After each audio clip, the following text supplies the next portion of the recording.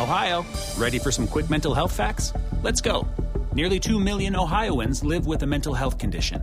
In the U.S., more than 50% of people will be diagnosed with a mental illness in their lifetime. Depression is a leading cause of disability worldwide.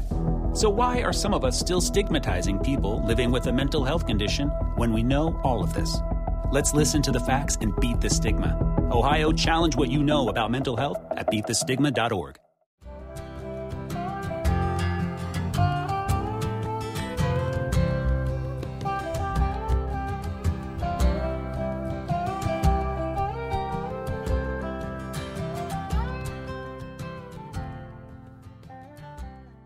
Hello, friends. Welcome to Spark My Muse.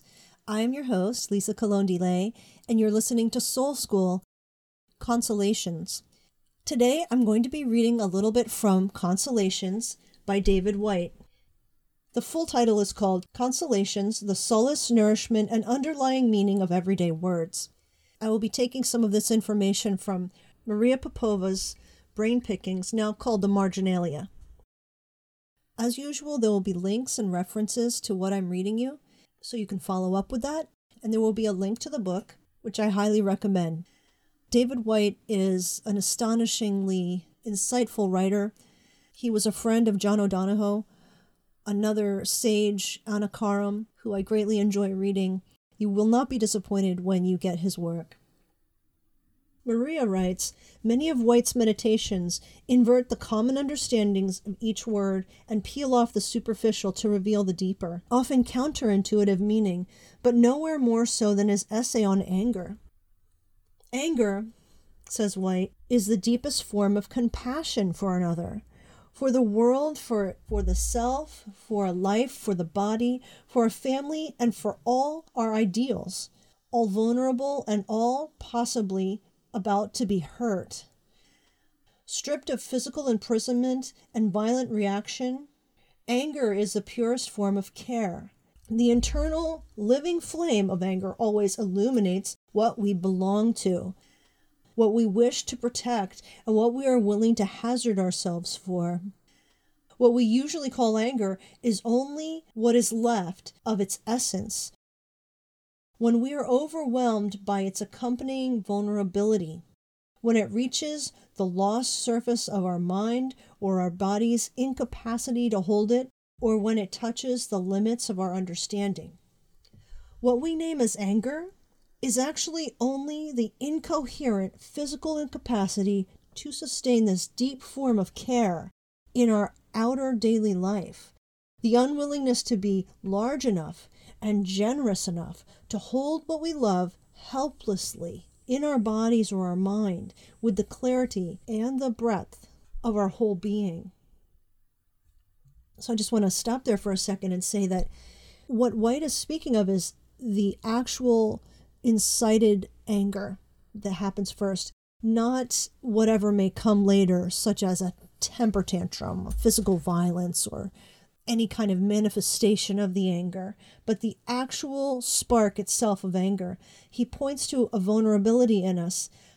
He points to a reaction about what we care about, what we love, or what we belong to. That's a keen insight. So sometimes we punish ourselves for being angry, or sometimes we congratulate ourselves for being angry. But what's interesting to realize is that it points to a deeper passion within us. Of course, what we do with that passion makes all the difference.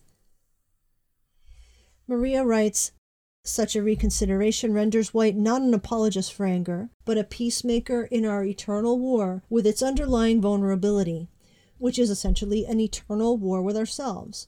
For at its source lies our tenderest, timidest humanity. Whyte adds, what we have named as anger on the surface is the violent outer response to our own inner powerlessness. A powerlessness connected to such a profound sense of rawness and care that it can find no proper outer body or identity or voice or way of life to hold it. What we call anger is often simply the unwillingness to live the full measure of our fears or of our not knowing. in the face of our love for a wife, in the depth of our caring for a son, in our wanting the best, in the face of simply being alive and loving those with whom we live. Our anger breaks to the surface most often through our feeling that there is something profoundly wrong with this powerlessness and vulnerability. Anger in its pure state is the measure of the way we are implicated in the world and made vulnerable through love in all its specifics. Anger truly felt at its center is the essential living flame of being fully alive and fully here. It is a quality to be followed to its source, to be prized, to be tended, and an invitation to finding a way to bring that source fully into the world through making the mind clearer and more generous, the heart more compassionate, the body larger and strong enough to hold it. What we call anger on the surface only serves to define its true underlying quality by being a complete but absolute mirror opposite of its true essence. And related to that is forgiveness, because sometimes in anger we will do something that needs to be forgiven, or someone in anger will do something for which they need forgiveness. White considers the nature of forgiveness when he writes, "Forgiveness is a heartache and difficult to achieve because, strangely, it not only refuses to eliminate the original wound, but actually draws us closer to its source. To approach forgiveness is to close in on the nature of the hurt itself, the only remedy being, as we approach its raw center, to imagine our relation to it. Strangely, forgiveness never arises from the part of us that was actually wounded.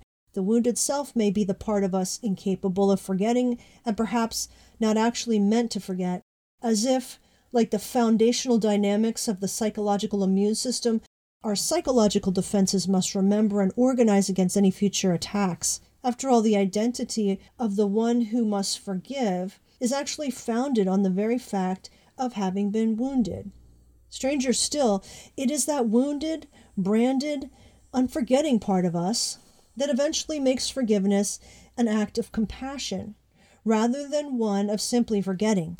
To forgive is to assume a larger identity than the person who was first hurt, to mature and to bring to fruition an identity that can put its arm not only around the afflicted one within, but also around the memories seared within us by the original blow, and through a kind of psychological virtuosity, extend our understanding to the one who first delivered it.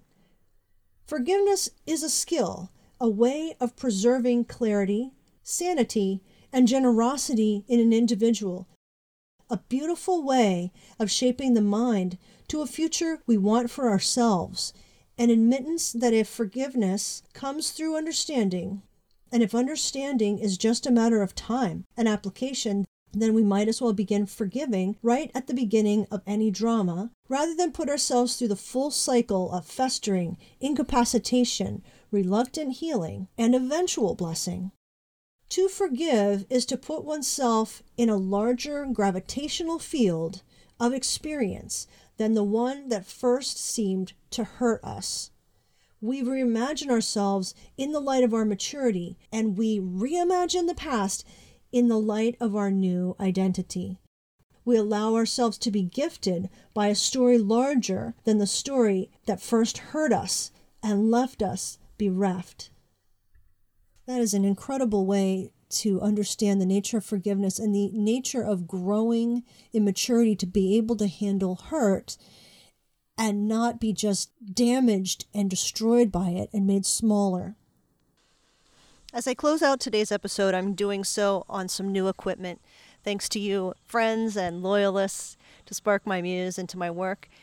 I'm speaking to you on a Zoom F3 field recorder, the kind of microphone often used by reporters out in the field.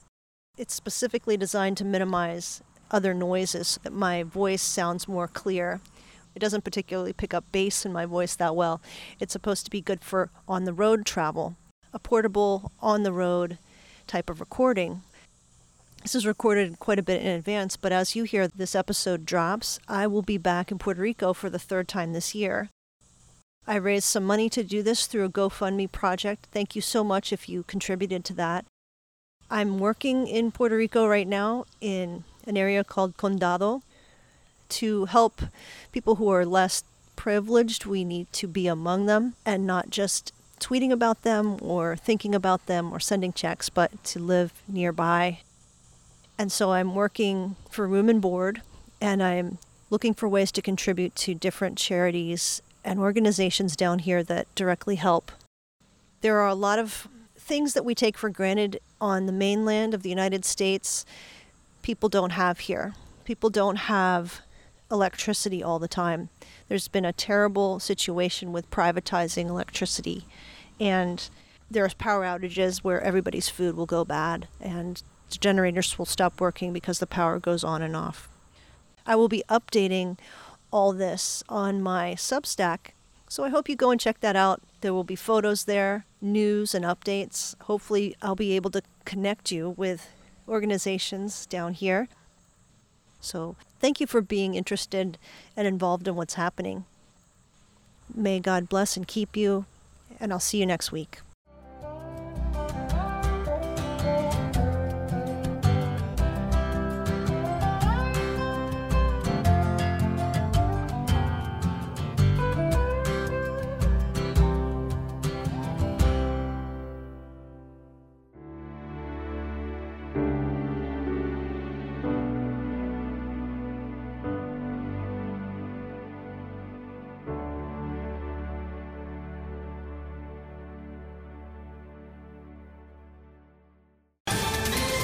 Ohio, ready for some quick mental health facts? Let's go. Nearly 2 million Ohioans live with a mental health condition. In the U.S., more than 50% of people will be diagnosed with a mental illness in their lifetime. Depression is a leading cause of disability worldwide. So why are some of us still stigmatizing people living with a mental health condition when we know all of this? Let's listen to the facts and beat the stigma. Ohio, challenge what you know about mental health at beatthestigma.org.